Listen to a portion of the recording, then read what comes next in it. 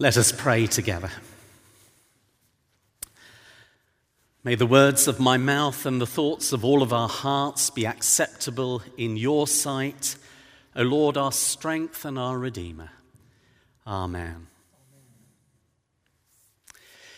It can be very frustrating when something is just out of reach. I have a problem in my study in that I haven't quite got things ranged correctly here. So when the phone goes, and it's not one where you can walk around with, in other words, it's not a mobile, this one's wired, and you're talking to someone and you want something, and you're reaching out, you just quite can't get there, and the phone ends up in the bin, and then they get cut off, and you have to put it back up again. And it is so frustrating when something, you're nearly there, you've almost got your hands on it, but you just can't get to it. And I guess there are times when all of us have that experience where something is just out of reach in our lives. Now, that's a fairly trivial example that I've given you, compared to the refugees at the moment which are fleeing Syria, or those who are in the jungle camp in Calais. They're almost there, but just not quite. Where they want to go is just out of reach. And think about that earthquake. I don't know if you've seen the pictures in Taiwan. There they are trying to get the bodies out, and at some time they can hear voices, but they just can't get to the people they want to get to. It must be so frustrating. And think about polio. The eradication of polio is now at the point of 99%. We've just got one little bit to get before polio is actually eradicated in the world. We've just got to sort out the situation in Pakistan and Afghanistan to be able to help some of the world's most vulnerable children. The goal to give the vaccine to every child so future generations will be without the scourge of that disease in the world. Just about there, but not quite. And when you're faced with that situation, when something seems to be just out of reach, you can do one of two things. You can go on hoping, you can go on trying, or you can give up and you can say it's out of reach. I want to encourage you on the basis of tonight's service and this reading that we've just had to think about this reading, which is so rich in significance. I could preach a series on it, but we'll try and get through a few points in just a few moments. Because Mark's gospel gives us a few stories together. First of all, Jesus calming the storm in chapter 4, where he demonstrates his power over creation. And then that's followed by a very dramatic healing of a man who has a name, Legion, with evil spirits, the battle between good and evil. And Jesus again demonstrates his power to cast out evil. And afterwards, Jesus then returns to the other side of the lake. And all those crowds are gathering around him for all these things that he'd been doing. And then we have two much quieter events. They're personal events, very touching events, after those huge frenetic crowds. So first of all, there is the well-known, prominent local man called Jairus, who was the president of the synagogue, who confidently and urgently demands Jesus' attention. He's a man who's used to going and asking for things. But this wasn't an easy thing to do. He was urgently demanding Jesus' attention. He was begging for help, wondering whether his daughter was going to slip away from him and die, and that she would be out of his reach and any help would be. And even though it was a difficult thing for him to go to Jesus, being who he was, he goes because he's desperate. He's reaching out because of his 12-year-old daughter. Please come. Place your hands on her so that she will get well and live. He reaches out to Jesus. And Mark's Roman readers would have been very surprised that such a man would come to Jesus at all, let alone do what he did, and was to fall at Jesus' feet. Can you imagine it? But where else could he go? It seemed that everything else was out of his reach. He was grasping for a solution. He probably heard about Jesus demonstrating his power over creation, evil spirits, maybe sickness as well. Could this be the person? He just wanted Jesus to bless her health and give her life. And then Jesus goes off with him. The crowd came too, and en route interrupted. And then we get to our second character, the unnamed woman. I think that's very significant. An outcast from society who came up behind him in the crowd and reached out and touched his cloak. She'd had an illness for 12 years, very significant because it was the same length of time she'd lived as that woman had suffered from, the same length of time that the girl had lived, that she had suffered from bleeding. And it had made her ritually unclean, according to Leviticus 15. Her complaint had defeated the physician. She'd been to all the doctors, they'd come up with all their ideas. She'd spent all her money as well. It says she was penniless. She'd tried everything. But a cure was just out of reach. And according to Jewish law, anything that she touched then became unclean. Hence her timidity in reaching out and touching Jesus. And yet, she didn't give up. She had courage, she had faith, she reached out. She was a social outcast, but she wasn't hopeless. And perhaps hearing about Jesus, those stories had revived her hope.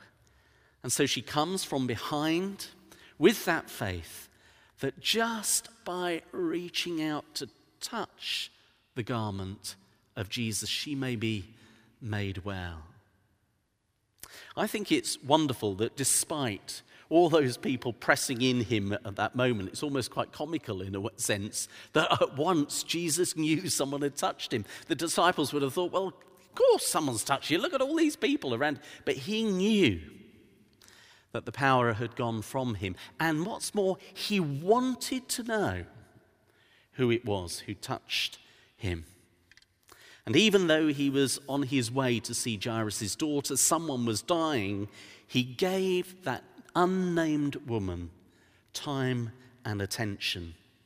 And obediently she came before him with trembling and fear and embarrassment, I should think, because he'd singled her out in a sense by asking her to come forward. But she knew she'd been healed. And out of obedience she came. And he says, daughter. She's not unnamed anymore. She is his daughter. Your faith has healed you. Go in peace, freed from your suffering. She's not a nobody. She's a daughter. She's a healed daughter now. In Mark 2, verse 17, Jesus said to them, it's not the healthy who need a doctor, but the sick. I have come not to call the righteous, but sinners. I don't know why you're here this evening. You may have just come to worship. You may have come with some need in your heart. You may have felt that you're not worthy of Jesus' attention. You may feel you're just a nobody, that you've just come in the congregation. Nobody is a nobody to our Lord. You are all deeply loved and noticed as well. What happens next? Well, we don't know the reasons. It could have been because of the delay, because Jesus had spent time, we're not sure. But Jesus doesn't get there in time, and Jairus' little girl dies. And can you imagine? He's distraught at that fact.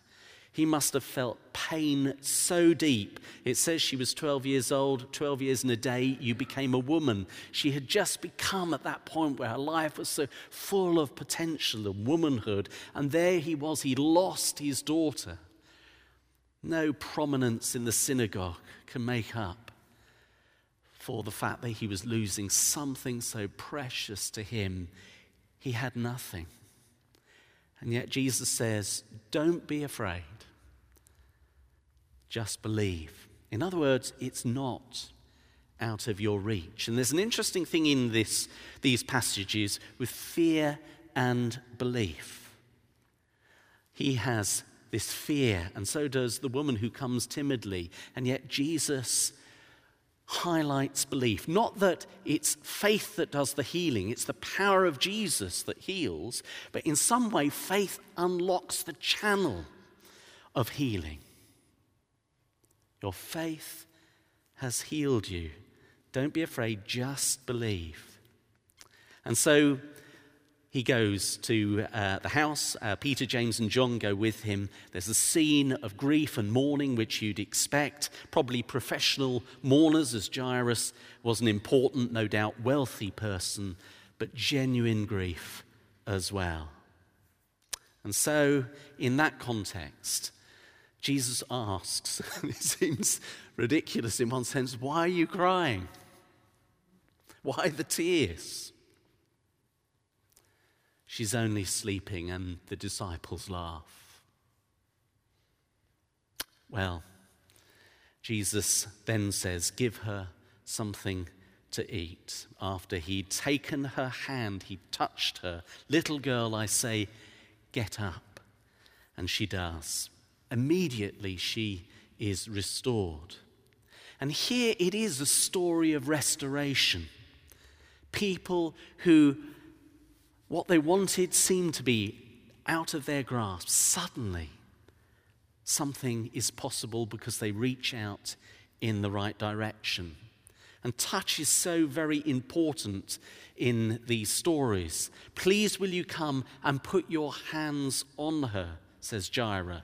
If I just touch his clothes, says the woman. Healing here comes through touch. And they could have felt that Jesus was just too far away from them, like we sometimes do. But Jesus was present. And we call it the incarnation, that God has invested himself in the creation amongst the crowds, in this sinful, broken, dirty, corrupt world. And he comes to bring transformation and healing and change. And he reaches out to others that nobody else would touch as well. Even those who disagreed with him, he reached out to them. And what's more, if they decided to reject him and walk away, then his arms were still open in embrace, as he tells us in the parable, just as the Father is waiting for us to return to him. Jesus was full of compassion and forgiveness. There's a reading in Acts 17 which echoes something that Martin said this morning, where it says, Paul writes, from one man he has made all nations, that they should inhabit the whole earth. And he marked out their appointed times in history and the boundaries of their lands. God did not do this that they would seek him and perhaps reach out for him and find him, though he is not far from any one of us. God did this so that they would seek him and perhaps reach out for him and find him, though he is not far from any one of us. God is within reach through Jesus. In Rome, I found the Sistine Chapel tremendously moving when we went, and there's that famous painting on the ceiling, and it includes the portrayal of creation with God depicted as touching Adam. You know the picture, I'm sure you recognize it. And for me, that's a really powerful image of the Jesus, of the God who can be reached out to and the God who's reaching out to us too. And when there is that connection, there's something tremendously powerful that happens. And yet, the hand that is reached out to us was nailed upon a cross. So often, even when Jesus does reach out to us, we want to do things our way. And when we come to take bread and wine, we remember how the hands that came to heal were pinned upon a cross, but never gave up loving, never gave up being open in embrace. So as you come to this service this evening, I would like you to think about those things that you've been praying for. You might feel in your heart of hearts that these things are out of reach. And you wonder whether, as you're praying, it's just wishful thinking. Well, we don't know how God answers our prayers. But I do know that when Jesus sees people reach out, he's already reaching out to you. And somehow there is a connection. As you reach out to him and he reaches out to you, and there is that embrace, and somehow his healing purposes can come about. Sometimes as we hope for, sometimes in other ways. But I encourage you tonight to remember he's not out of reach. He's here. And some way, as we lay hands on you, if that's appropriate in your situation, it's not the hands of the congregation, it's symbolic of the hands of God, reaching out to you. If you like, our faith, your faith, unlocking the channel of God's healing Holy Spirit. And as we come to pray, it may be that you've not come with prayers of your own.